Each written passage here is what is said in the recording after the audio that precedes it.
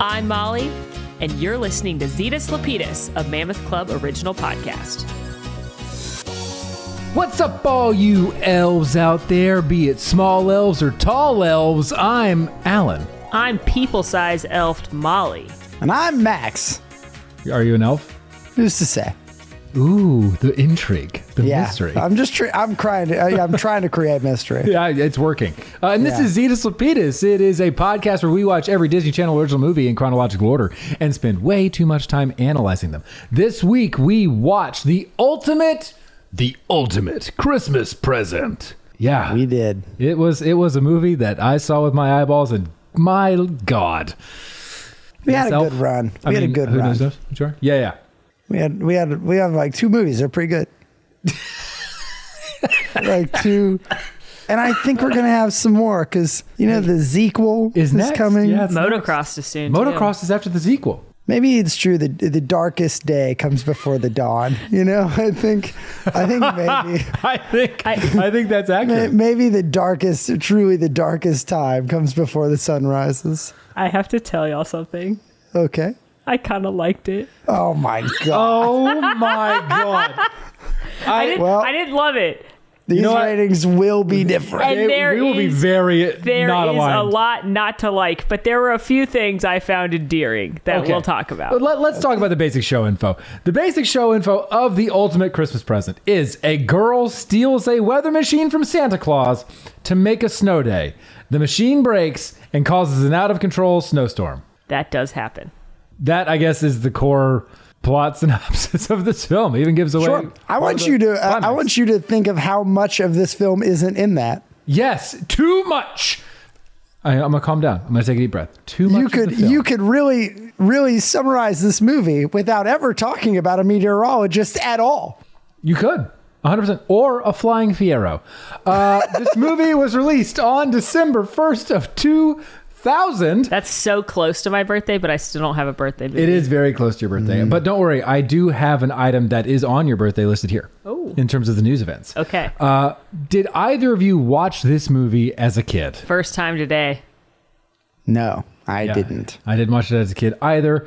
I'm very happy about it. All right. The top grossing song of the time was Independent Woman by Destiny's Child. Oh, hell yeah.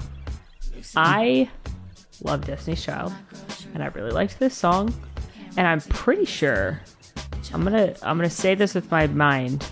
Yeah, okay, how are we gonna hear you? No, this was the Charlie's Angels song. This was. This well, is why Charlie's Angels was thinking. the grass was the top grossing film. Was it? Like last week? Last week, Charlie's Angels was the top grossing film. This was the song that came out for that song. Interesting. All the women who are independent, throw your hands up at me. All the honeys making money, throw your hands up at me. I'm actually going to give you guys a Girl, I didn't know you could get down like that. Charlie, how your angels get down like that. Oh, it's actually in the lyrics. Literally in the lyrics. Oh, interesting. Oh, good to know. I'm going to give you both a guess of what the top grossing film was of this week. It is December 1st, the year 2000. Not Charlie's Angels anymore. It is not Charlie's Angels any longer. You are correct. I'm going to guess a Christmas movie. It is a seasonal classic, yeah. I'd love some background Jeopardy music here. I'm going to... Is it The Grinch? 2000. It is How the Grinch Stole Christmas, starring one Jim Carrey. Yeah. Well done. That's Alan's Brilliant! Alan's favorite Christmas movie. I love that movie so much. Animated or with Jim Carrey. Yeah, that was the top grossing film at the time. Love that, which makes sense, classic holiday-wise. You reject your own nose. You reject your own nose because it represents the glitter of commercialism. Why didn't I think of that? Brilliant. Cut, Jack. But then, moving on. Anyway, indeed, moving on. The top news headlines of the time were... The election nonsense of the year 2000 continues between Al Gore and George... Chads! The Chads. They're not hanging. the Chad lads, but the hanging Chads. The hanging Chads. are hanging. Do your Chads hang low? Do they wobble to and fro? Can you tie them in a knot? Can you tie them in a bow? Can you throw them over your shoulder like a Continental soldier? Do your Chads hang low? I do think it's interesting that Gore's involved here when we're about to get into a movie about climate change. So. You're not wrong. Quite topical for him. It is. Maybe that's why we have a meteorologist present in this film. Oh, now it's adding up. He is a physical representation of Al Gore, and I don't know where that's going. We just see like Max is like the meme of the woman doing math. Like, oh. On December 4th, Eminem released his single "Stan," spawning a cultural turn of phrase that continues to this day. That is my birthday. It is. What a gift from Eminem to the world and me specifically. Oh, he wrote that song for you, not no, for Stan? No, he did not write that for me. Oh, well, I mean, hey, I will say it was a gift for you. I love Eminem. My mom, not a fan, as you can imagine. Your mom not an Eminem fan? You know, she wasn't. I know that's shocking being a, I don't know, year 2000, like 12-year-old girl that I wasn't supposed to listen to Eminem's lyrics about, you know, beating his wife, but killing her even. Yeah. I liked Eminem and would listen to his albums after I burned a sweet CD with LimeWire. Oh, we do love a LimeWire. Do love a LimeWire. Well, instead of talking about things we like, let's move on to this movie. So, the ultimate Christmas present begins. I want to make it clear, I didn't like that he beat up his wife. Nobody said. I feel a little uncomfortable. I just laughed at that, but it was funny. But we also didn't say you were. I just want the record to reflect that I understand his lyrics are incredibly offensive, and I do not condone any kind of violence against anyone, but particularly women. But I did like Eminem's music more so the songs like Real Slim Shady and kind of the more silly ones. I think this is a solid stance for all of I was a big fan of that Mammoth Club to take. Okay, so we start the ultimate Christmas present without exposition. Now, let me tell you, I was lulled into a false sense of security that was quickly pulled from me as I saw the name Spencer Breslin flash across the screen. And I was like, holy shit, this man is in a lot of Santa-based content, and it is starting here. And it's a lot. So the setup of your opening scenes are to establish it is Christmas time, it is upbeat Christmas music, and you are in LA. So it is bright and sunny, and you meet first Edwin Hadley, the meteorologist who is grumpy, just surly and upset, seemingly. Well, he's talking about how it's going to be warm at Christmas time because of all these different reasons, and this is when I thought global warming. This is Al Gore's film. Yeah, very timely, like you said. And Edwin introduces that it's going to be a hot Christmas because we're in LA and da-da-da-da, hot Christmas time. That brings us to the sort of TV within the family room of the primary family that we're going to be following, where we are introduced to Allie, our main character, as well as the mom and dad. The mom's from Lizzie McGuire. Sure is. Mom from Lizzie M. Sure is. The younger brother, Joey, who is played by Spencer Breslin, as well as quickly afterwards we meet the neighbor Sam, I believe is her name. Her bestie. It's Brenda Song. Yeah, Brenda Song, everybody. If I could welcome to the theater. She'll be back. She'll be prevalent. Yes.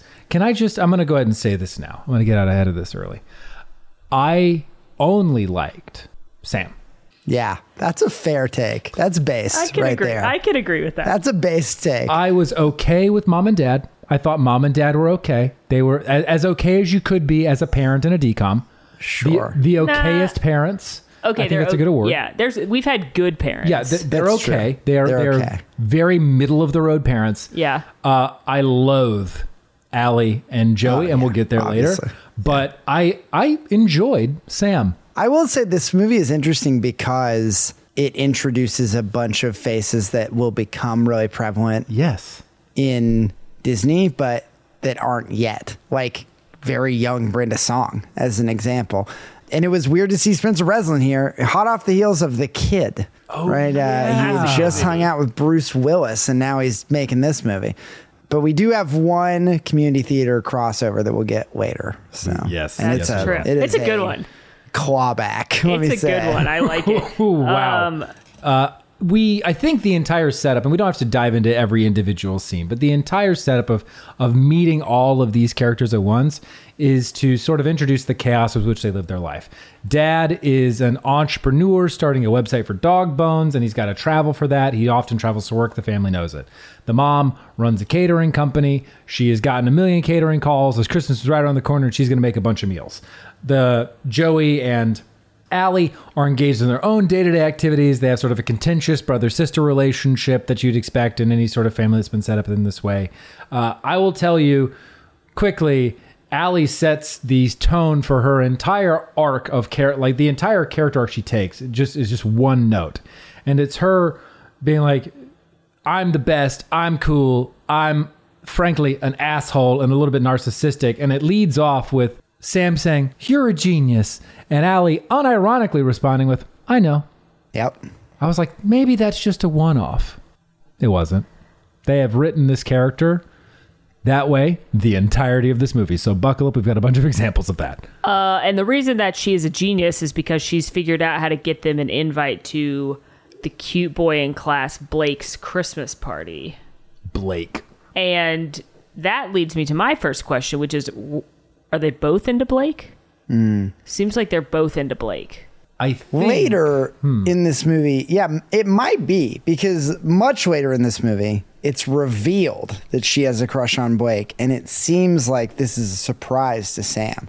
Yeah. And so I'm not sure if she just, neither one of, like, Sam thinks neither one of them, they just want to go to the popular boys party, or if Sam is also into Blake and this is a reveal that like her best friend is into Blake. I don't know. But it does seem much later in the movie when it's revealed you have a crush on Blake that Sam is surprised by this information. I'm just saying, as a once middle school girl, it does not end well when you and your friend both have a crush on the same boy. Somebody's feelings get hurt. That happened to you? It happens to me and you all the time. We both have a crush on Okay. Well, now but we're not middle school anymore. We've matured. We can handle. Okay. Oh my God. The last sort of thing that I'll mention, and just let that roll off my back like a duck in water, is that I appreciate you mentioning ducks, Alan. You're welcome. I did that for you, pal. We have that in common. Yeah, you know what? Yep. You got it, pal. God, why do people make thruple jokes? Also me on this podcast making the joke. Yeah. So the last thing that we get is Allie and Joey sort of talking to their dad about Christmas gifts, of what they want as he travels. Joey wants a video game by the name of, if I remember correctly, Renegade Starship. And Allie wants to join Team X-Blades with a pair of rollerblades. I like that you immediately assume she's X-Blades and not Pup and Suds, because she would not be a soul skater. Yeah, she's definitely not a soul skater. She is going to compete with Val for who is like head asshole of X-Blades. It's like there is a contentious neck and neck of that one. She's going to injure other people. Like, she's going to put the gravel out and cause injury. Well, she did cause an entire couple of cities to shut down later on in this movie. You're not wrong. I'm not worried about her conscience to execute at scale, right? Like, I think she's kind of set that aside. Mom is writing down the schedule for the holidays, and she's got like Post-it notes and a calendar, and I feel like very accurately portrays the chaos that is the holidays. Yeah, like I agree. In my existence, everybody always talks about how much they love the holidays and they're this like wonderful, magical time of year. But in reality, they can be so chaotic and so stressful because mom's like, okay, your flight lands this day, and then I have a catering job this day, and then we have to take you guys to the school play this day, and then so-and-so has a recital this day, and then we also have grandma and grandpa coming over at this time, but then we have to go see aunt and uncle. And it's like, yeah, that's what the holidays are like. Mm-hmm. It's a lot of obligations, only some of which are necessary, but all of which feel important. She does display that really well. Which then, after they have that sort of scene where Allie pokes fun at her mom for being organized, they go to school, and we see that Allie is incredibly unorganized because Allie is busy doodling Blake and her name in a bunch of doodles in that notebook instead of writing or completing at this point her creative writing paper, which was assigned to her a week ago, which feels like maybe she should have done her work instead of procrastinating. By the way, listener, this paper is the fulcrum by which this movie swings. It is her desire to not want to complete a homework assignment with ample time That's what causes the movie, the crux of the movie to move forward. All right, I'm just gonna say I wouldn't have written that fucking paper until the last minute either. So I can't throw shade. I'd be writing that paper the night before. The night before I would have written the paper. But like, I don't care that she had an extra week because no one's writing that paper in that week. Let's just be honest. I also wasn't writing the paper in that week, and maybe I am less sympathetic because I was good at writing. And if this was like math homework, I would feel really stressed for her trying to do her like times tables or something. But it's basically the easiest assignment of all time. It's creative writing. It's literally write anything. Write any story you want. Make up a prompt. Go. Any story you want. It's not write a story in the style of the Canterbury Tales, because we just read those. It's not write a story that includes these types of characters. It's literally write any story you want. Yep. And I was like, this is the paper that's causing all of anxiety. this? Yeah. You can bang this thing out, no problem. Literally 2 hours. The teacher says, what's your story about? And she rattles off some bullshit about William Shakespeare getting a job making French fries. It's like, literally write that down. Write that down. The thing you just said, write it down. It'll take you 10 minutes and you're done. Mm-hmm. Yep. And you know what? Interestingly enough, the teacher in a previous scene had already given the students the key, this little knowledge nugget, as teachers do, that was like, hey guys, when you're writing this paper, use a paragraph to contain a singular idea.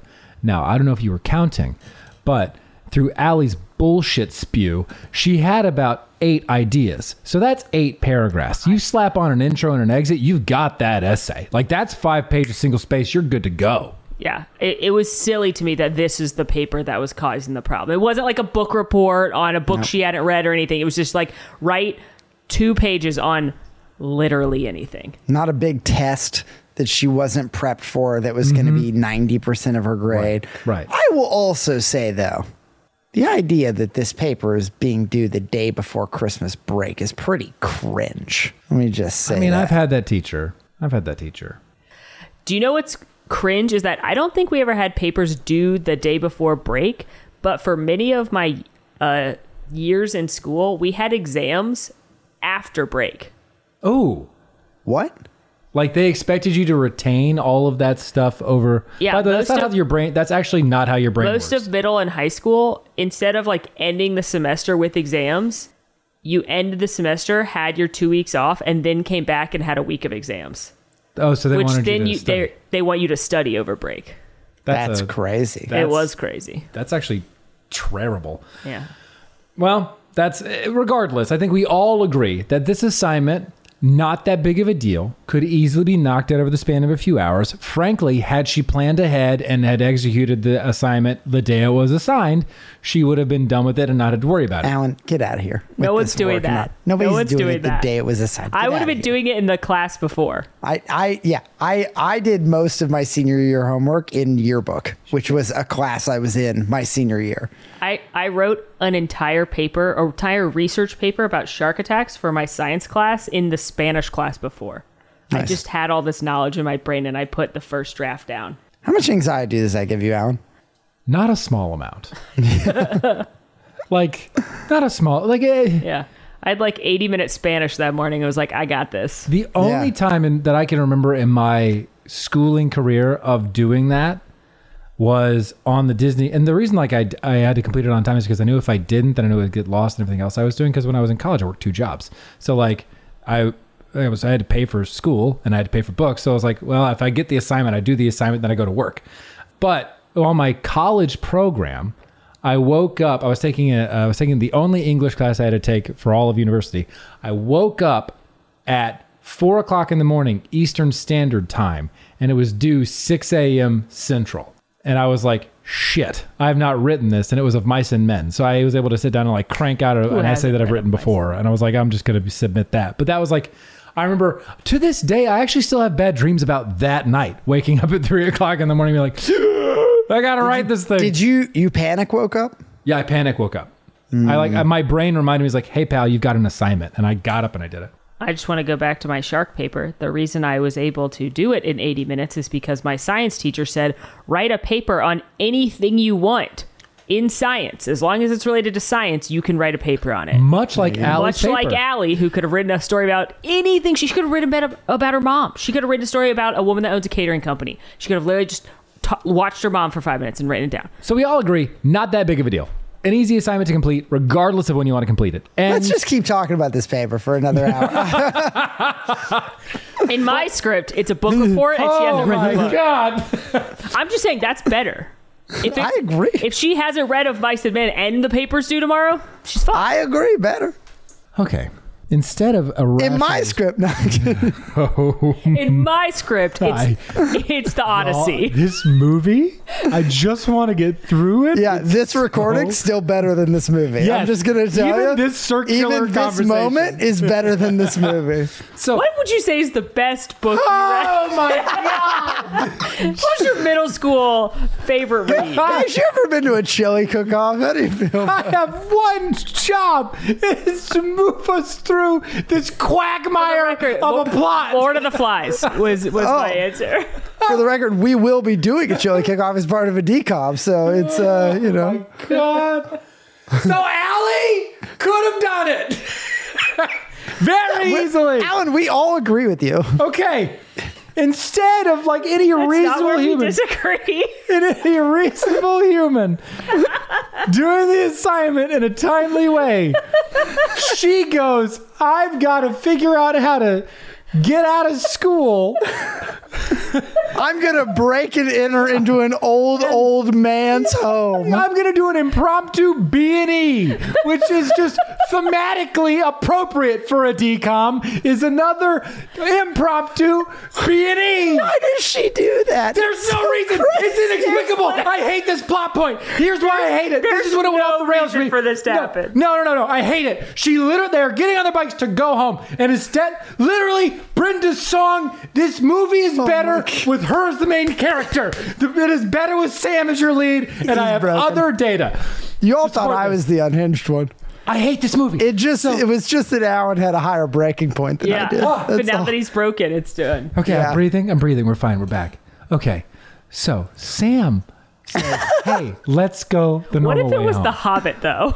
Oh, I think like the Lord of the Rings movie was. It's a longer. I just want to get through this trash film.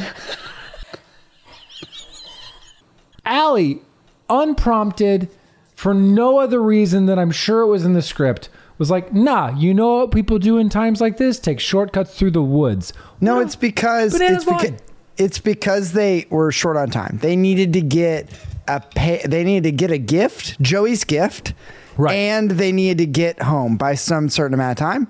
And Brenda's like, there's no way. And she says, no, we can just shortcut through the woods. It's easy. We'll make it no problem. Yeah, but then conduct a B&E, which inherently delays them more than even if they had gone home the right way. Well, they get lost, right?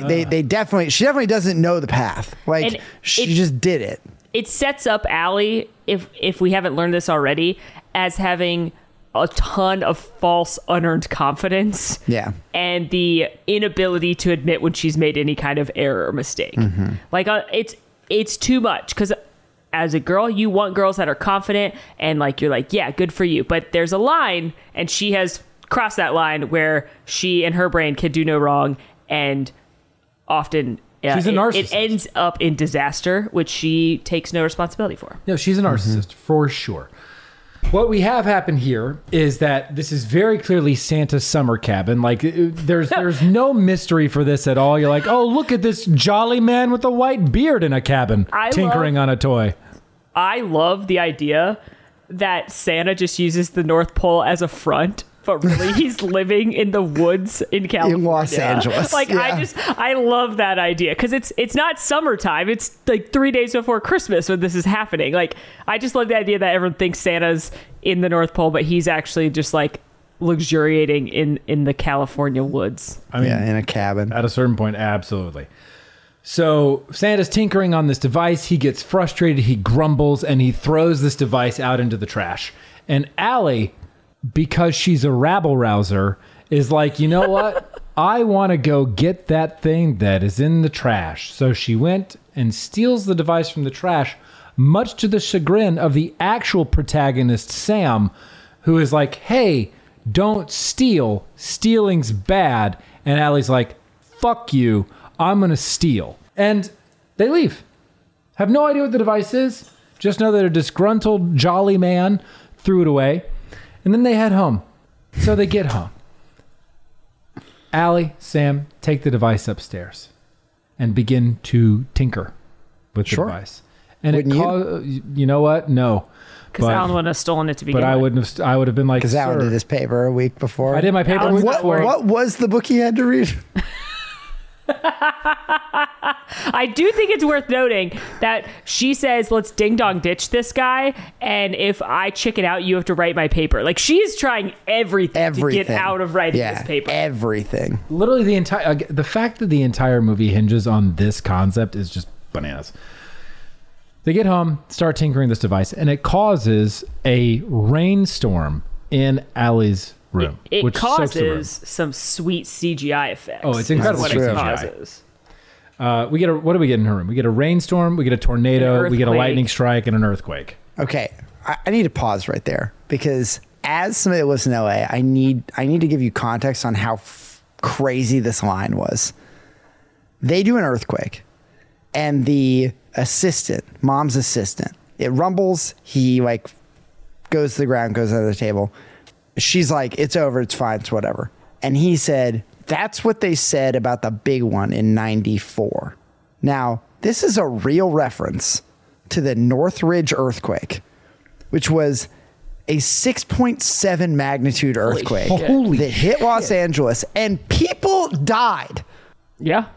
Like, this is a real reference in a DCOM to an actual almost 7 on a Richter scale earthquake that happened in LA with multiple deaths, and they just make a passing reference to it. I was like, that's an insane thing to put in this movie. Why not just say like the big one? Like, don't reference the year. Just don't leave it alone. That's crazy to think of. Wow, I'm a little bit stunned. I'm not a little bit. I'm a lot bit stunned by that. So they have all these events. Ultimately, it draws the attention of Allie's mother, who comes upstairs and is naturally a bit miffed that her daughter's room is soaked and they have not cleaned anything up. A lamp has been blasted to smithereens via controlled lightning. And she's like, hey guys, clean up the room. Like, take care of your stuff, please. And when I say that it takes Allie far too long to apologize for the fact that she's flooded a part of the house, it takes far too long for her to apologize. Again, just another. Well, we also get Joey, the little brother, coming to snoop what they're doing. And he is the most one-dimensional character, maybe in any DCOM ever at this point. More than question mark? Yeah, I was going to say, question mark. Even in the last movie where they named them after their one trait, he might be more one-dimensional. I agree. And the one dimension is pain in the ass little brother. Yeah. He is the most obnoxious child. The next time someone asks me why I don't have kids, I'm going to play them this movie. I'm going to say, because that is a possibility. Just clips of Joey over and over. Or Allie, who cares? Either they one. Both suck. Either one. Possibility. Oh my God. But he graded me on a level I am having a hard time explaining because he was so obnoxious. No, I know. As somebody who grew up with a younger sibling, one thing that I will share is that those moments happen. Now, in my experience, they were not nearly as frequent. But when they did happen, and you are the child who's like, and I've been on both sides. Let me be clear. I'm not innocent. I've been on both sides of that coin, right? But thinking back, I'm like, God, I hate it. I hate myself for doing it. And I hate having to have lived through it in real life. Alan, I know you. And there's no shot you were ever annoying as this kid. Yeah, definitely not a Joey. I'll also say I think that this is most of Spencer Breslin's characters. So I don't know that this is necessarily relegated to just Joey. because he talks exactly the same as he does in other movies that I've seen. You want to know something cool about Spencer Breslin in this film? Tell Here's me. a little bit of trivia for you. Spencer Breslin received and garnered a 2000 Young Artist Award nomination for Best Performance in a TV movie in the comedy or drama categories for young actors age 10 or under for this movie.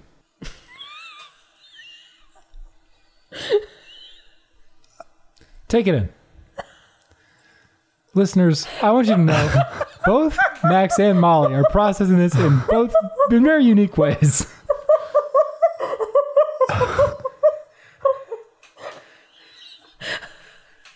Did he win? Yes, he won it. Imagine losing. I'm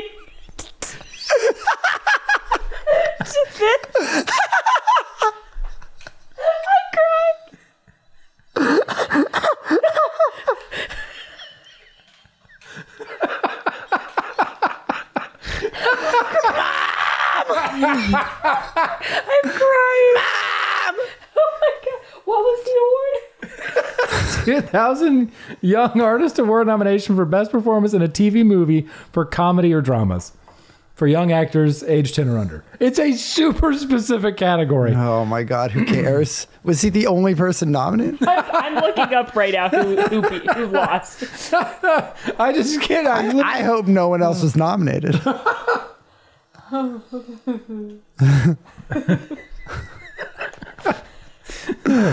So that's a little fun note about Spencer Breslin and his acting Dude, job. that's wild. I mean, shout outs to him being an elephant in the Santa Claus 2, but this is just, it's tough to watch. But No, he didn't win. He was nominated. Oh, thank God. Thank God. Yeah, thank God. Ultimately, they steal the device, they tinker with it, they find out it controls the weather, and they put it on the snow setting in an attempt to cause a blizzard to try to shut down all school activities. So that way, Allie doesn't have to write her paper, which naturally, right? Naturally, that's a solution. So they being Allie, set the device, the Weather-O-Matic 2000.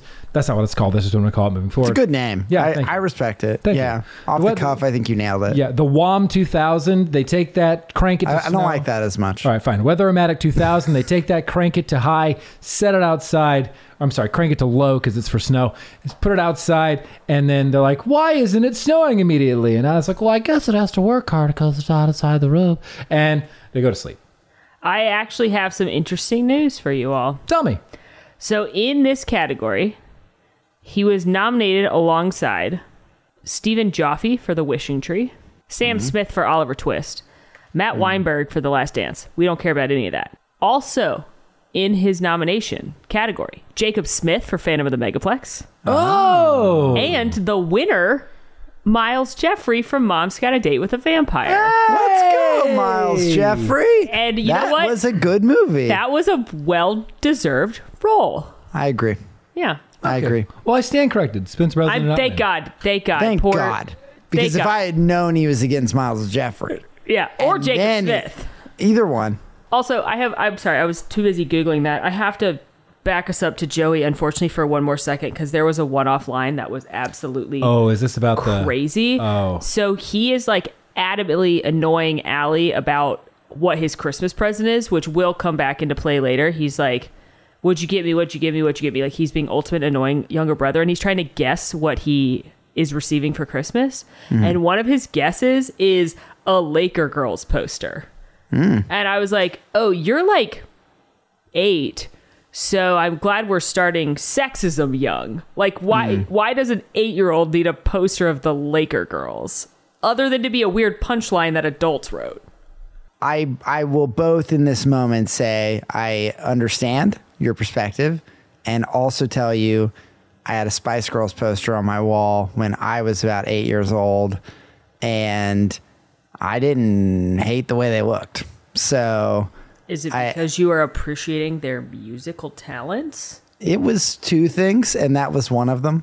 They were spicing up your life? Yeah. Yeah.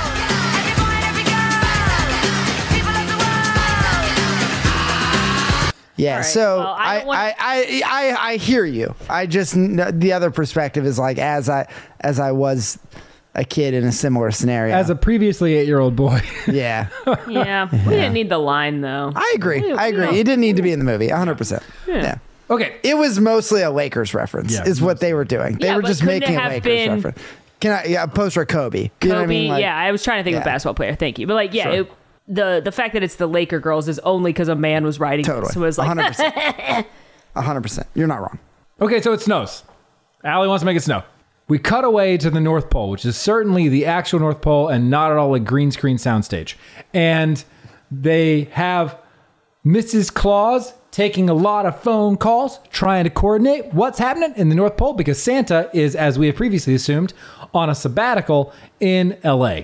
And two elves bust through the door, Sparky and Crumpet. Sparky is Harold the Mummy, also known as Bill Fagabacky, and Crumpet is John Sally. And they bust into the room to present Mrs. Claus with a pyramid scheme for telemarketing for the North Pole, That using is what elves they as do. telemarketers. Welcome to community theater there. We're going all the way back to the beginning. I know you haven't seen his face before because it was all wrapped up, but here he is again. Harold the Mummy exclusively plays in seasonal movies.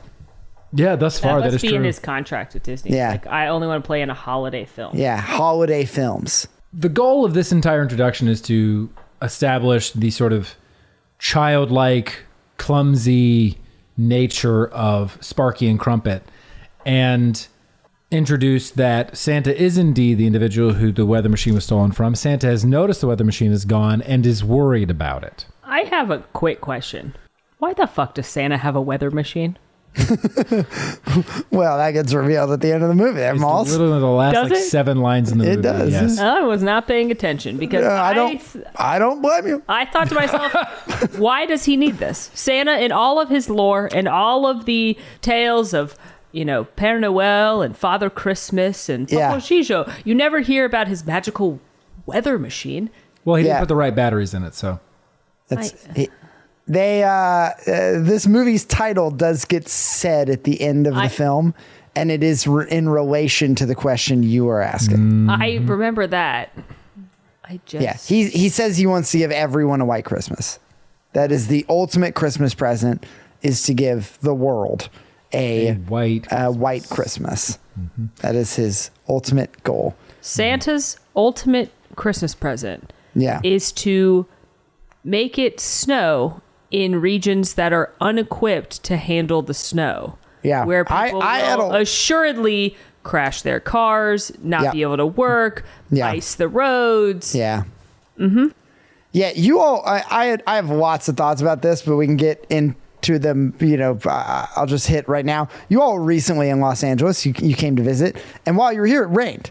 And I explained to you all, yeah, this city's really not set up for this. Like, just a little bit of rain, our roads are starting to flood. Like, it doesn't really rain here, so it's a problem. Like, it's an issue even when a little bit of rain.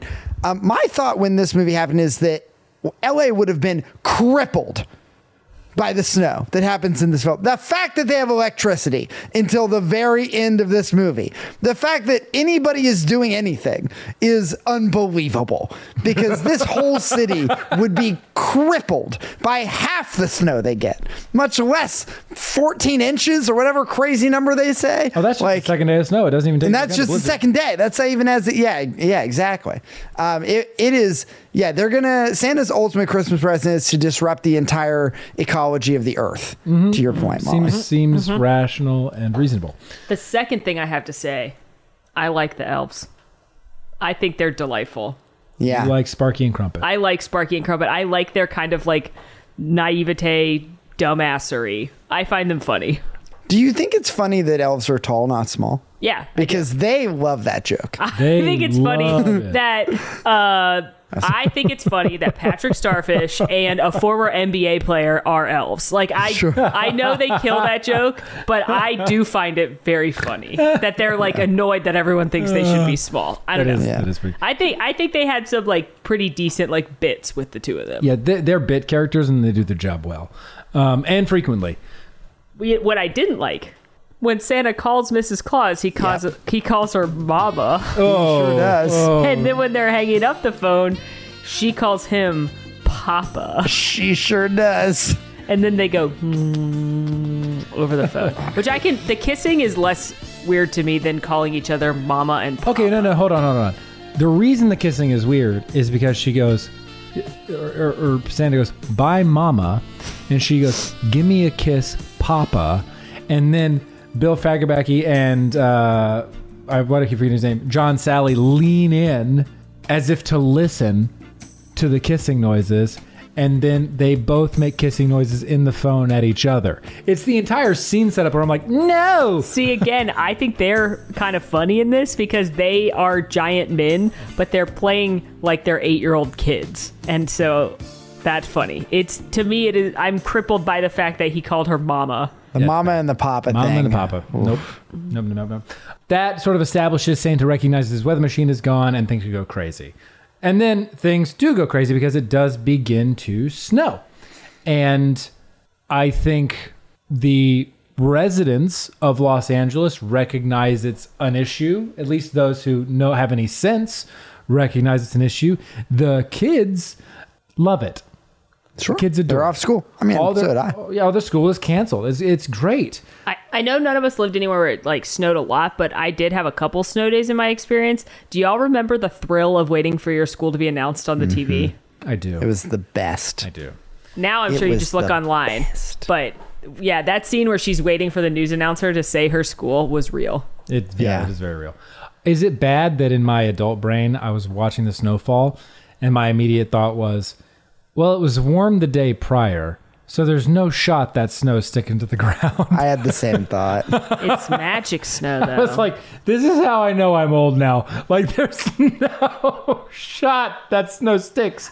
I also really like that they don't have snow toys because they're in LA, so they're all using their pool toys. Yeah, skimmer boards and like The big inflatable floaties. whale. Yeah. I thought that was funny.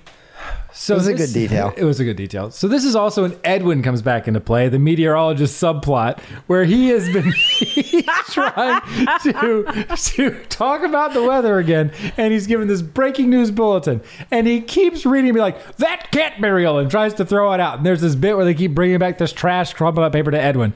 And They Edwin, do that about too many times. Yeah, they didn't need it the first. They hit that beat about too many times. And I said out loud when he kept throwing it, I looked and I screamed because I was already over this. I was like, Edwin, read the fucking paper, you nitwit. Just read it and move on. It's your job. You're a meteorologist on the news.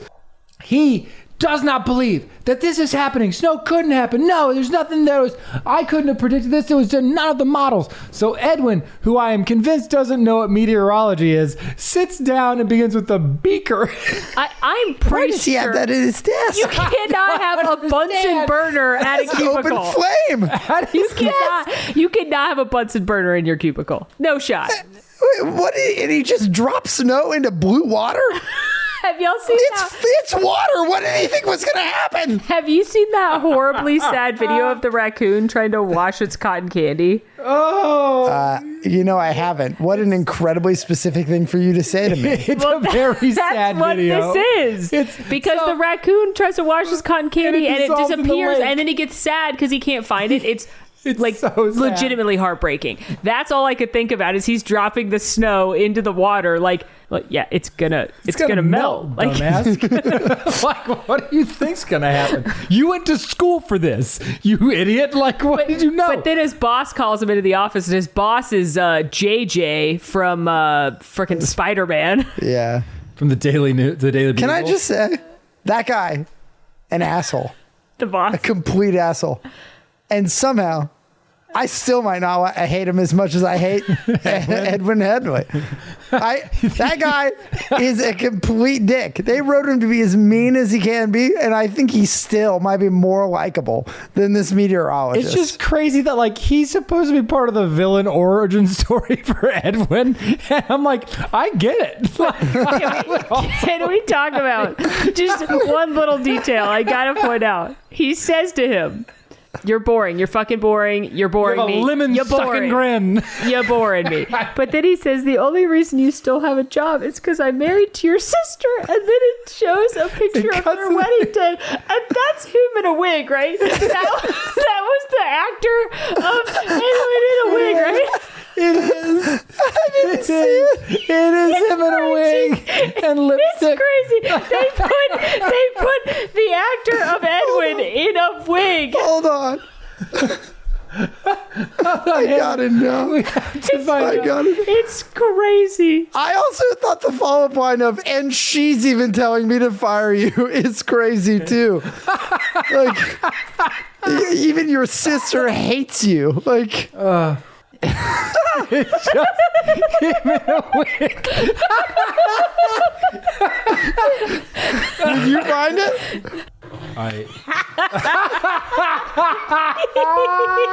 They aren't even trying to hide it. They aren't even trying to hide it. Why not just get any woman? Like, why do that? It's way funnier. That's crazy. Oh, golly. Holy shit! Why? Whew, okay. Okay, so that entire scene is intended to set up sort of Edwin's villain origin story. He needs to spice up his weather broadcast, which leads to him saying this exact line about the intersection of a cold front coming from Alaska and a warm front coming from the tropical south, where he literally says, where the winds smell of Mexico and carry the sound of a mariachi band. Yeah, they do. What? To create a meteorological lombada. Regardless, all the kids are now celebrating in the snow. Getting together, having snowball fights. They're actually enjoying shoveling snow, which is just the biggest lie that's ever been perpetrated. That's because they don't do it. Yeah, I guess there's like the newness factor. And as this is occurring, we cut to the elves reappearing, carrying what is truly just a Fiero on a sled, which is their sleigh, with a Sparky pulling the sled to Santa's cabin. And it was like, all right, we got to find the perpetrator. We have to find the weather machine. We have to figure out where it's gone. They look everywhere in the space. Some using comically small magnifying glasses, before Santa pulls the trash can lid off the ground to find a perfectly preserved footprint of a size 14 male shoe. It's a size 7 Adidas something or other. Horse shit. Because he gave out a bunch of pairs 14. of them last year. Yeah, but not to everybody because some are on the naughty list. And the only person who could steal his weather machine is clearly on the naughty list. So you know what we're going to do? We're going to look at the naughty list. We're going to narrow it down to LA. And we are going to stalk all those children. I don't know why I found this montage so funny, but I did. I was entertained by this montage of the naughty kids and the elves going up to them and being like, did you steal Santa's weather machine? Let me ask you a question. Do you think, this is amusing I had while watching this. So the two elves who made the Fiero, to your point, it was a newfangled sled that they wouldn't have to deal with reindeer. It was a new way for Santa to get around. Then we have the weather machine that disrupts it, causes all the snow. Then we have when they're looking for the shoe, the elves want to run a program that can figure out what the shoe is, and Santa, before they can tells them what the shoe is. Then they want to run the naughty list thing. And so is the theme of this movie the downsides of technology? Bold of you to assume this movie had a theme. It feels like, if I were to give this movie a theme, that they continue to look at tech as non-functioning or less efficient or less desirable than other ways of doing things. In support of your argument, right? That the weather machine causes all of this problem, that these systems the elves have are never as good, that they would rather use the reindeer, right? That if there was a theme of this film, it feels like it's the downsides of technology or its effect on the way we operate or something of that nature. Well, if you think about the conversation that happened very early on in this movie, and again, I'm giving this movie a lot of weight that I don't necessarily think it deserves, but it was going to be called bonesforbowser.com that the dad was going to use to sell bones online. And Allie was like, Dad, do you ever think people are going to want to buy dog bones on the internet? Yeah, Allie, Chewy exists. True. Also, you can buy literally anything on the internet. So, like, dog bones is just a very niche thing, even in 2000. Yeah, I hear you. I think it's an interesting musing. Could be. I was too busy laughing at the fact that these kids are, like, throwing snowballs at their neighbors and then... Or licking chocolate and putting it back in the container. Yeah, that was gross. But then it's funny to me that Harold the Mummy comes up and is like, Hey, kid, did you steal the weather machine? While they are interrogating children in a very stalky way, we cut back to Allie and Sam in Allie's room preparing for the party with Blake. They're picking out their outfits on their snow day. And Allie holds up an outfit. She's like, this new blouse, this new skirt, it's going to be great. And Sam goes, yeah, I know it is. I let you borrow that. Those are mine.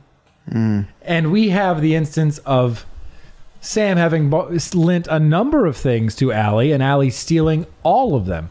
This movie is better if Sam is your leading character.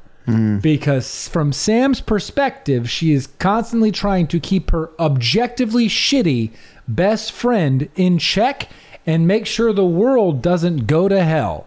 Like, it's always Sam trying to keep the bumpers on the bowling alley and Allie busting the hell out of there. Especially because we're about to learn that this little snowstorm is spiraled out of control, and now they're having delays at the airport. So Dad's not going to be able to make it back, and Allie says something very insensitive like, oh, I can't have Christmas without a dad. And it's at this moment that you learn we're clicking the single parent counter up because Sam's dad died when she was 3. Yeah, boy, didn't that come out of nowhere. Left field. Wow. Would have made a lot more sense if she was the main character. I want to follow that story. They turn off the weather machine. They think it's going to solve. Shortly after this, obviously the weather is horrible. The weather machine malfunctions. And while they think that everything is going to be fine because they turn the machine off, when they wake up in the morning, the storm has gotten worse. And Sam's mom has to go to the hospital where she works. And you get this interaction between Sam's mom and Allie's mom. She's like, the roads are terrible. You don't have to drive. And Mom's like, there's nobody at the hospital. I got to go. And she's like, but it's not safe. And she's like, I can't do anything about it. And I was like, if Mom dies. I know, right? That would be the darkest thing I've ever seen in a DCOM. That is the darkest time. Like, we've established Dad is already dead. And if Mom dies in a car crash because your best friend caused a blizzard, that's the darkest thing I've ever seen in a DCOM. Or a movie. Yeah, maybe in any film. Any movie. Yeah. That's, spoiler alert, that doesn't happen, thankfully. True. But wow, that would be a dark turn. I thought Allie was like pretty annoying up until now. But at that point, I was like, you piece of shit. Like, you're going to kill your best friend's mom because she's got to go to the hospital. Yep. So while this is occurring, Allie and Sam and Joey and Lizzie McGuire's mom are all hanging out at home. We cut back again to the villain arc of Edwin, who is using GPS technology that doesn't exist to geolocate the origin of a blizzard to a very specific address. And then he goes out to drive in this terrible weather, commits a snowmobile jacking, and makes his way swiftly to the location established on his GPS. Yeah. Can you guys drive in snow? Yeah. I can't. Sure. I mean, I haven't had to very much. To your point, we all grew up in the South, but... No, I sure cannot drive Yeah, when I lived up in D.C., I had to. in the snow or on the ice. Sure. Yeah, I didn't have too much, so it's not like I wouldn't trust myself 100%, but I've done it before. As this is all sort of, the plot is coalescing at this point. All of our key players, those key story arcs, are coming together. Allie and Sam are trying to figure out a way to spirit away the weather device, to turn it off, to stop it from creating a blizzard. Joey is just being annoying. That's not a plot. That's just him in general. Santa and the elves are trying to, once again, interrogate a bunch of children, specifically girls on the naughty list. And Edwin is trying to complete his villain arc and become truly the next supervillain of the DCOM universe. And it all happens in and around Allie's home. Who do you think's more annoying, Allie or Edwin? Ooh, that's tough. I think Edwin, personally. Oh, interesting. Mostly because of this scene that we're about to get. Yeah, the scene we're about to get does... Had we not had this scene with Edwin, I would have gone all in on Allie. Sure. You know, what's interesting about Allie No way. is that This is the one. She's Allie, the one? Huh? Allie? Could have gone through Lizzie McGuire. nah, too easy. Oh, well, you know what? I respect it. We've got Allie, right? She's played by Hallie Hirsch, who I actually quite enjoyed as Annabelle Fox, Fox, in You've Got Mail. She is Tom Hanks's aunt or sister or something. There's like a weird family relationship. I love the movie You've Got Mail. I'm sure you all do as well. And in You've Got Mail, one of the shopkeepers of Meg Ryan's shop is Steve Zahn. He plays George Pappas. And I recently watched a great show with Steve Zahn where he played Mark Mossbacher in White Lotus. That's a great show. Highly recommend. But of course, the real star of White Lotus is Jennifer Coolidge, who plays Tanya. Are we going to Legally Blonde? She is in Legally Blonde, yes. Yeah. She's also in Click, where she plays Janine, alongside Adam Sandler, Yep. who plays Michael Newman. But you might also know Adam Sandler as Lenny Feder in the Grown Ups films. And in Grown Ups 2, who stole the show more than Mary Flozu? Who? Yeah, you remember. What role did she play? Mary Flozu is the role. The actress is Ellen Cleghorn. Okay. And Mary she's Flozu. great in everything she does, including her incredible role as Helga the nurse in the 1998 smash hit Armageddon. Nice. Wow. Helga the nurse. Helga the nurse. Helga. I appreciate, can I just say, before we go the other way, Yeah. I appreciate your commitment to finding the maybe secondary, tertiary roles here. And I imagine that you're trying to fill out the whole bracket. I'm trying to really go. And I respect it. Thank you. Then I hope you respect that I'm going to talk about one of the screenwriters of Armageddon. Oh, good. Sure. Yeah. yeah, Why wouldn't you? yeah. Why wouldn't you? You may have heard of him, J.J. Abrams. Oh, I have. He was one of the screenwriters for Armageddon. But you know, both of you are probably more into J.J. Abrams as his work as the director and writer of The Force Awakens. Star Wars Episode 7. My favorite Star Wars. Controversial, I know. But that is something I live with.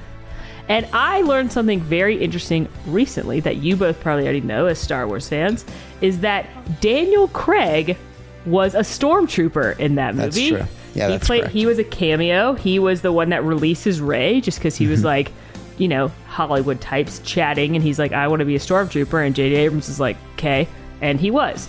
But what I really like Daniel Craig in is his role as Benoit Blanc in the Knives Out series, most recently in Glass Onion, which released on Netflix this holiday season. A better holiday film than this one. Undeniably. In Glass Onion, Jackie Hoffman plays Ma, but she also played Amanda in The Social Ones, alongside... Don't know that movie. Nah, me neither. But you know what? Doesn't matter. It made the list. Because starring as Steven Schleppelnick was Peter Scolari, who in this film plays your favorite character, Edwin the meteorologist. Perfect. Nice. Well done. Bookended it with the two worst characters. Ugh, I'm proud of you. I mean, Thank you. good for you. You've been Armageddon, the part of the show where Molly, by no one's urging, has found yet another way this DCOM can be tied to the smash hit Armageddon. Don't tell her to stop because she won't. Okay, the plot is coalescing. Everybody is coming together. Allie and Sam eventually make it out to the shed to find some, I believe they're looking for like flashlights because the electricity has gone out now due to the blizzard. No.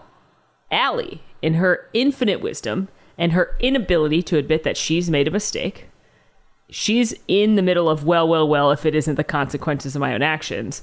She, instead of listening to her friend, she's really mean to Sam. She says horrible things to Sam about how like Sam chickens out of everything, and like how she's horrible to her. She puts the blame on Sam. Like she's like, well, you should have stopped me if you thought this wasn't a good idea. There's no accountability. But instead of like apologizing to her friend and being a better person, she's like, I have an idea. Let's get hangers and stuff and make the antenna bigger so that the storm goes to space. Yeah. Let's take this local problem and make it a world problem. Let's ruin the world. Let's do what Santa wanted to do. Right. Allie's trying to bring on Armageddon. You're going to, in just a moment, you're not going to need 6 degrees. We're welcome to Armageddon. We made it to the film. Like, Allie is trying to end the world, is what Allie's trying Pretty to much. do. But they're going to the garage to get things and to do this plan. That is true that is Allie's idea. I will, because Sam is the best character, in spite of Allie being an absolute dog shit friend. Sam suggests a different idea, which is put it in a lead box. And Allie says, well, I don't have one of those. And she's like, well, my dad has a big toolbox. So they go to the garage under the guise, Alan, of finding flashlights because the power is out, because mom doesn't want them to go outside. They go under the guise of finding flashlights. They go out into the garage to find dad's toolbox to hide or to put the robot in to try to stop it from making a blizzard. Because Sam, being the only voice of reason in the movie, is like, hey, what if you didn't send it to space? Maybe don't do the thing that would ruin the Earth. I know we're getting to the climax of the story, so I got to ask real quick, and it's fitting that Harold the Mummy's here.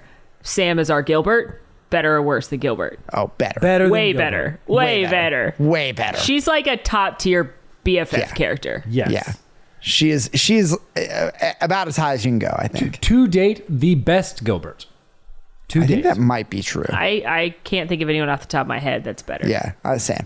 Santa and Crumpet and Sparky appear in the shed. Santa does like this like David Blaine street magic thing to try to convince Allie and Sam that he is Santa. Why were they in the shed? They were in the shed when Sam and Allie got there. In the dark. They were just in the shed. I don't know. But I didn't know Santa knew like all your secrets.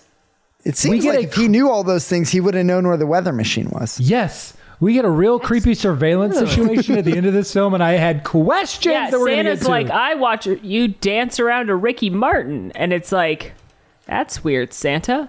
That's kind of creepy, Santa. And now I'm thinking about, why wouldn't he have just known where the weather machine was? Yeah, if they can survey any child. We also, are we going to come back to the weatherman coming in the house? We got to talk about that. That happens right now. So while Allie and Sam are having the conversation with Santa, Santa's doing David Blaine street magic. Edwin shows up to the house and is like, just ask the question, can I come in? Yeah. No reason provided. And mom is like, sure. Get in here, pal. Yeah. It's a blizzard out there. He says, hey, I'm the meteorologist. She recognizes him. And then he's like, you won a prize for the contest. Spend the afternoon with Edwin. It's a shitty prize.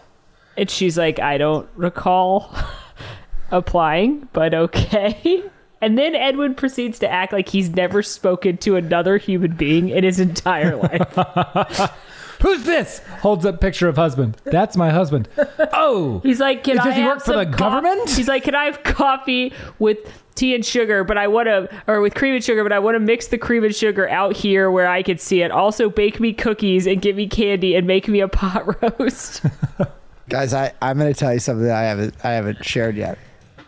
Oh God. When we watched Don't Look Under the Bed, I told you that I was compelled to turn the film off. Yeah. Go on. I told you that I felt a need to turn the movie off. Uh-huh. But that my allegiance to this podcast kept me from doing so. Did you fast forward, Max? When Edwin took the lampshade off of the lamp for seemingly no reason at all. Yeah. I looked at the film and said, there's 23 minutes of this movie left. I can't do this anymore. And I turned it off. Now, I went back and I finished it. But this movie compelled me to do something no other film has done. It broke you. Which is that I quite literally said, I can't do it. And I turned the film off. I think at that moment, by the way, I looked across the room at Molly and shouted, just end it. Like, just end When the movie. I was like, if there's 5 more minutes, I'll push through. But there was like 21 more minutes. I was like, I can't do it. I might break if I have to do this for 20 more minutes. God, it was so bad. And I turned it off. Listen, I don't blame you. I don't have any regrets. Yeah, you listen. You came back, you triumphed. Oh my God. Okay. Let's trudge through this weird shit. So we have Edwin in the house with his lampshade. He then takes the lampshade upstairs with him to find Joey, this piece of shit, sitting with the blizzard machine with an open window in Allie's room with the blizzard going everywhere. He's covered in sawdust. Edwin is like, you could go to jail, and then takes the machine from Joey because Joey's like, I don't want to go to jail, and then he leaves the room. But also, Joey's not at all concerned that there's a random man in his house. No, not at all. That's completely normal.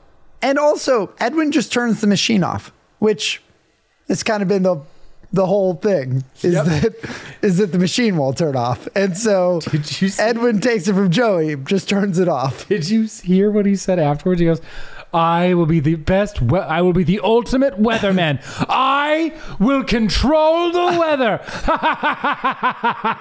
I'm not going to lie to you guys. I kind of love that he's turning into a supervillain. I think it's so crazy. It is so out of control. It is so out of left field. We don't need a weatherman plot at all. At all. This movie, We really don't. This movie makes We really don't. just as much sense without the weatherman. No reason But he's here. but the fact that they not only added this weird weatherman plot, and then they literally turned him into a supervillain had me dying because it's so ridiculous. And I just like the commitment to how crazy this idea is. Molly needs to rate this movie first. When we get to the end, 100%. I need to know we are Molly's not rating influenced that first. Yes, Molly, you rate it first. Okay. Santa, Sparky, Crumpet break into the house with Allie and Sam and find Edwin at the top of the stairs with the weather machine. Edwin then jumps from the house, leaves, and then we begin a chase scene. A chase scene that results in Edwin crashing into a candy factory and being flung into a vat of hot chocolate. Which Edwin, I think would kill you. Yeah, Edwin would die. He has completed a supervillain transformation because his body is able to withstand molten chocolate. They then go searching for Edwin, and it takes the smartest person in the room. Oh, I'm sorry, no, Allie did this, so she's not the smartest person in the room. It takes Allie saying, like, follow the chocolate footsteps, like a weird Dora the Explorer plotline. And they follow the chocolate footsteps to where Edwin is seated on top of a set of scaffolding. They corner Edwin, take the weather machine from Edwin as he attempts to zip line with a candy cane and falls into a box of cotton candy. You have to tar and feather every bad guy. It is a requirement in these kind of moments in a Home Alone-esque scene. You have to tar and feather them. With this semi-resolved, Crumpet and Sparky take Edwin hostage and they go to Santa's summer house. Santa then works on and fixes his device where they realize that he had the wrong battery in the device, which caused it to break. Now I wanna just pause for a moment here because we are approaching the end of this film. The 2 points of tension and conflict in this movie are as follows: a creative writing assignment and incorrect batteries. Yeah, dead batteries, basically. That's horseshit.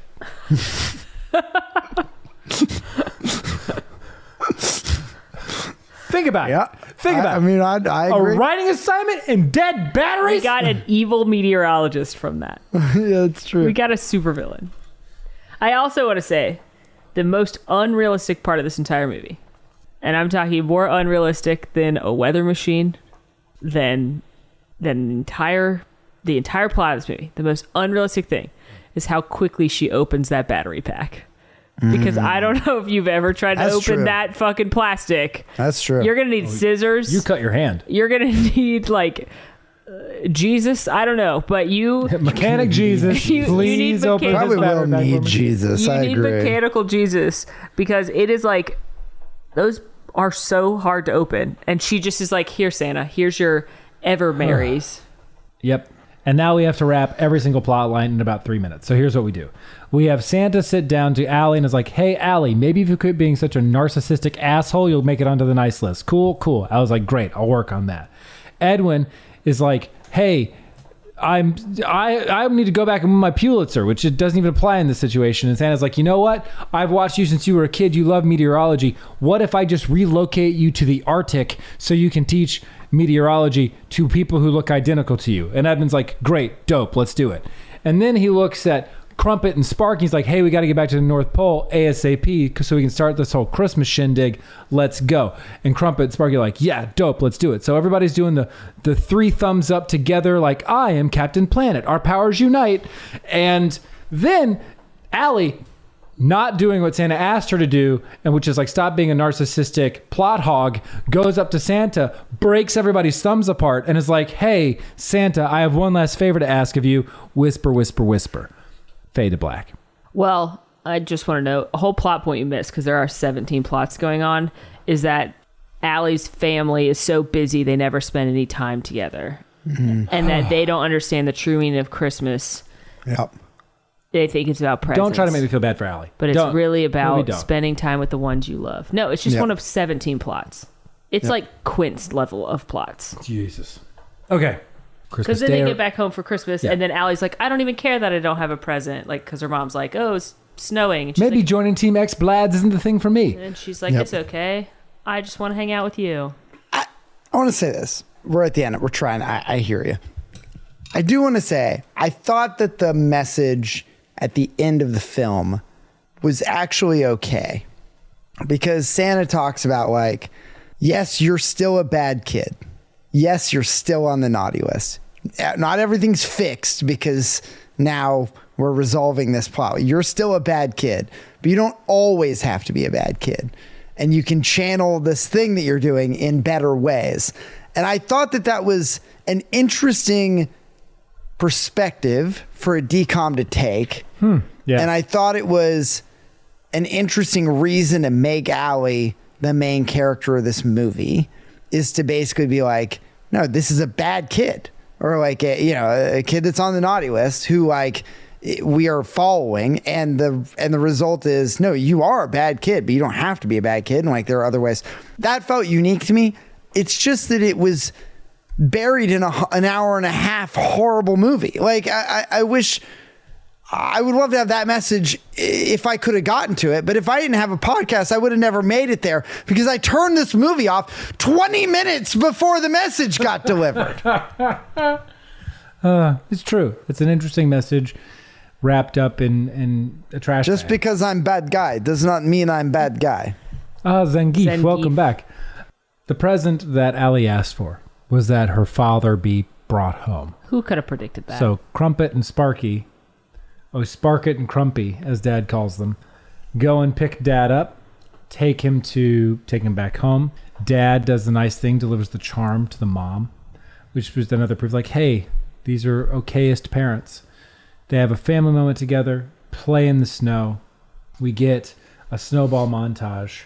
We get a Santa stalking humanity montage via his mini closed circuit televisions.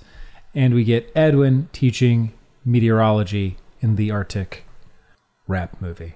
That is the end of The Ultimate Christmas Present. We got there. We did. It wasn't pretty. Do you feel accomplished? No.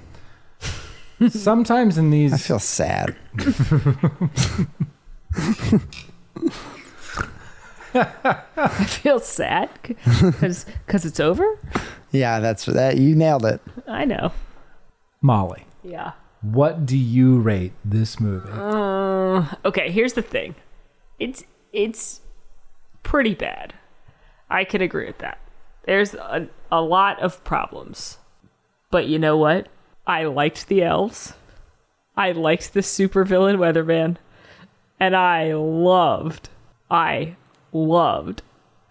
they put the weatherman in a wig to be his own sister. I'm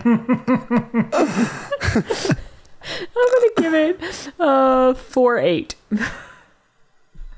Not quite average, but not the worst thing I've seen. Alan. I loathe this movie mainly for every character save the world's okayest parents and Brenda's song. Yeah. There were times where I said out loud, Brenda's song is the only reason I'm going to continue watching this, because her character, Sam, is the only redeeming quality of this movie. Yeah. And then we got the message at the end, which again, on second thought and kind of going through it, yeah, good message. However, that does not affect my rating. It is a 2.6. I think this movie is bad. Let me tell you this. If this movie had a shred, a singular line of dialogue, an iota of exposition, it would be lower than Quint's in a heartbeat. What saved it was the lack of... If Allie dared speak a VO line of exposition, it would have been very low. But as such, it is a 2.6. Are you saying this doesn't save it? No, Molly is showing me the picture of Edwin in a wig. It's so funny. 2.6. Max, where are you at? I hate this movie. I hate it. I hate it so much I turned it off with 20 minutes left. And I swear to God, if we didn't have this podcast, I'd never finish it. It made me physically uncomfortable watching multiple scenes of this film because of how much I disliked them. The Edwin scene in the house tops the list, but it is not alone. Don't Look Under the Bed compelled me to turn it off. This movie succeeded in me turning it off. I am giving this movie a 0.7. Whoa. Ooh, dang. I will say this movie kind of ruined Santa Claus. Yeah. I'm going to give you guys a little bit of... Why does his beard look like that? Did you see his beard? His hair is just white, and then his beard looks like they spray painted. Oh, they painted it. That's beard paint. And then, between him calling Mrs. Claus Mama and then the creepy, watching of young girls dance around their living room, I was like, I don't know that I like this universe's Santa. Yeah, it's not good. Also, the casual, real earthquake reference. And the Laker girls, I didn't like that either. Not good. And, of course, Joey is the most worst. obnoxious character maybe ever in a TV series. That's another piece that made me want to turn. It's like when they're both like, Mom, Joey did this. And then, Mom, Allie did this. I'm like, God, make it stop. Make it fucking stop. Just make it end. Maybe that's the only child in me that I have absolutely no tolerance for that. But when the both of them are yelling over each other, Mom, shut the fuck up. I grew up with the sibling. I can tell you that did happen, and it's bad. Okay, I have some unsettling news to share to both of you. Oh, God. This movie received rave reviews from the users on IMDb. Oh, no. I did, however, find one that is a 5 of 10. Okay. Title of this movie is, this review is Just for Kids. I had the honor today to view this masterpiece. A movie about two girls who stole a snowmaking machine. And guess what? Santa needs it. Oh, that's so sweet. But it's wrong. What is this reading? I'm reading it as it's written. I'm not sure the story but itself. I don't want you to stop. But the way it was put on screen, having as a target audience only kids, like less than 12-year-old kids. Even my sisters found it pathetic. So I judged it based on their age, which is a weird sentence. I'd like to point out some things. One of them is that some ideas of the movie weren't that bad, but clearly the film was done in such a way that it would only interest people who don't want to see good movies. Why did they put quotes around that good? Like it's a good movie or not? It doesn't make sense to me. Actors, ellipses. They have them. Yeah, they do. Well, what can you expect? I think I'd mark their performance as decent. I was really curious how the two girls would act, as I'd already seen Spencer Breslin in The Kid. His performance was less than acceptable. I have to agree. You're not wrong, sir. And this is my favorite. And you can notice that his character had some quite similar traits to the one as in The Kid. Also, all the kids he plays. Yeah, every kid. And the Santa Claus. Yeah. Oh. The two girls didn't have one of the hardest jobs. Why all the quotes? I don't know. It's not that hard to play a role you actually play in real life. Is he saying that Hallie Hurst is a dick in real life? Yeah, maybe. I tried to compare their performance to the ones of the over-talented kids in Harry Potter. Sacrilege. How dare you? I find it hard to make a comparison between them, though, because as I said, it's easy to play as yourself and much harder to play as a teenage wizard.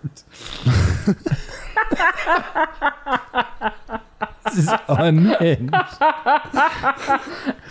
Let me finish this short opinion sharing. By this is not short at all.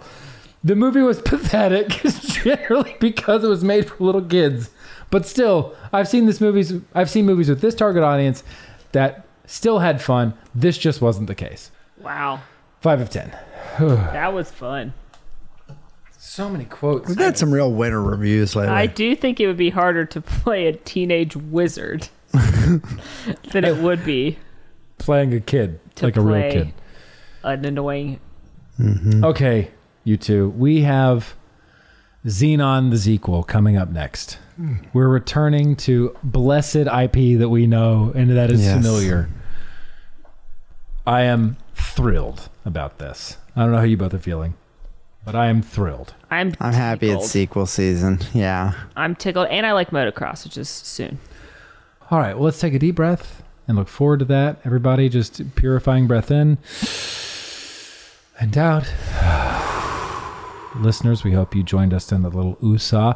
Thank you so much for listening, everybody. Be sure to rate, review, follow the podcast, review, follow podcast. It really does help us out.